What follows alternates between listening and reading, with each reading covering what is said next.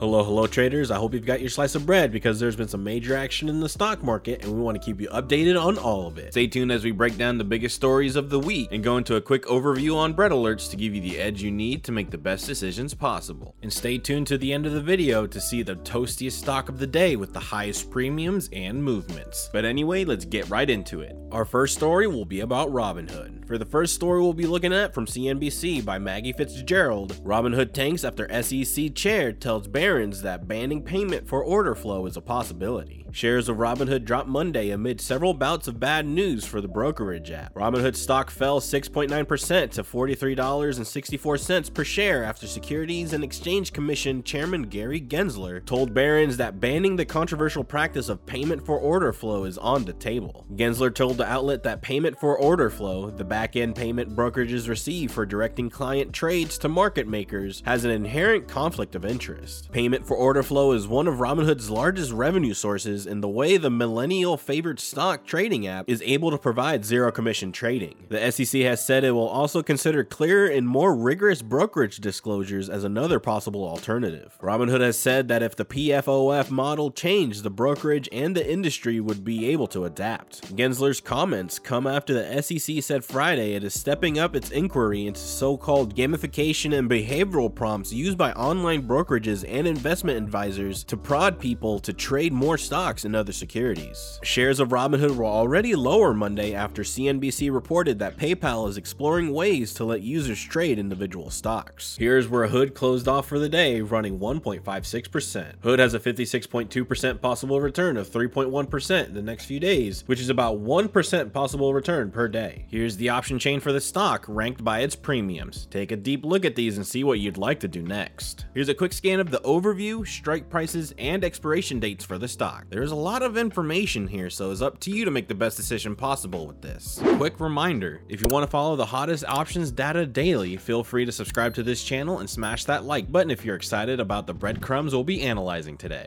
For our second story from Investor Place by William White, Corsair stock, what to know about meme stock Corsair Gaming today amid the Wall Street Bets chatter. Corsair Gaming stock is on the move Tuesday as investors over on Reddit Wall Street Bets take notice of the shares. The extra interest in Corsair stock today has it seeing higher than normal trading levels. More than 4.8 million shares of stock have changed hands. To put that in perspective, the company's daily average trading volume is closer to 3.3 million shares. It, alongside Alibaba, were the two most talked about stocks on the subreddit this morning. Corsair stock was up 2.5% as of Tuesday morning, but is down 16.5% since the start of this year. Here's where Corsair closed off for the day, popping 2.26%. Here's the option chain for the stock, ranked by its premiums. Take a deep look at these and see what you'd like to do next. Here's a quick scan of the overview, strike prices, and expiration dates for the stock. There's a lot of information here, so it's up to you to make the best decision possible with this. For our third story from BNN Bloomberg by Zepig Huang, China slashes kids' gaming time to just 3 hours a week. China will forbid minors from gaming more than 3 hours most week, a dramatic escalation of restrictions which dealt a blow to the world's largest mobile gaming market, as Beijing signaled it would continue a campaign to control the expansion of large tech companies. Gaming platforms from Tencent Holdings to NetEase Inc. can henceforth only offer online gaming to minors from 8 p.m. to 9 p.m. on Fridays, weekends, and public holidays. The new rules, which limit teen playing time to 3 hours most weeks of the year, is a major step up from the previous restrictions set in 2019 of 1.5 hours per day most days. The escalating restrictions on Tencent's biggest business are likely to spook investors that had cautiously returned to Chinese stocks in recent days, exploring bargains after the raft of regulatory probes in the areas from online commerce to data security and ride-hailing ignited a $1 trillion sell-off in past weeks. NetEase slid as much as 9.3% in market trading in New York, while Process NV, Tencent's biggest shareholder, fell in Europe. Tencent and other companies have said minors account for only a fraction of their businesses, especially after recent restrictions. The country's largest game company has said the revenue from minors yields less than 3% of its gross gaming receipts in China. This article is absolutely jam-packed with analytical information, so I would definitely recommend checking it out after this video. Here's where Tencent closed for the day, running 5.75%. If you want to access this data daily for all stocks, be sure to sign up for our 2-week discounted trial with the link below. And before we close for the day, today, let's give you one last little bonus. We're going to take a look at the toastiest stock of the day and give you the insight you need to make the best decision possible. If we head to the options selling tab, we can see this category to the right that ranks by toastiness. The toasty meter is a metric made just for bread alerts where we combine the premium percentage and the probability of profit together. The higher the meter, the higher the premium and probability of out of the money. This evens the playing field for all options that are viewable on bread alerts. We can see that the toastiest option of the day was SAVA with a toasty meter of 4.5%. SAVA has a 75.6% possible return of 3.3% in the next few days, which is about 1.1% possible return per day. Here's the option chain for the stock ranked by its premiums. Take a deep look at these and see what you'd like to do next. Here's a quick scan of the overview, strike prices, and expiration dates for the stock. There's a lot of information here, so it's up to you to make the best decision possible with this. Be sure to check out our latest feature for bullish and bearish momentum alerts on the stocks getting the most option action. This feature uses smart tracking to pick out stocks overly bullish or bearish based on large institutional flow. That's all I've got for today. I hope this information allows you to get your slice. Make sure to like and subscribe and leave a comment below of all the bread you've been making. And if you want to know what was hot in the toaster yesterday, be sure to click this video now.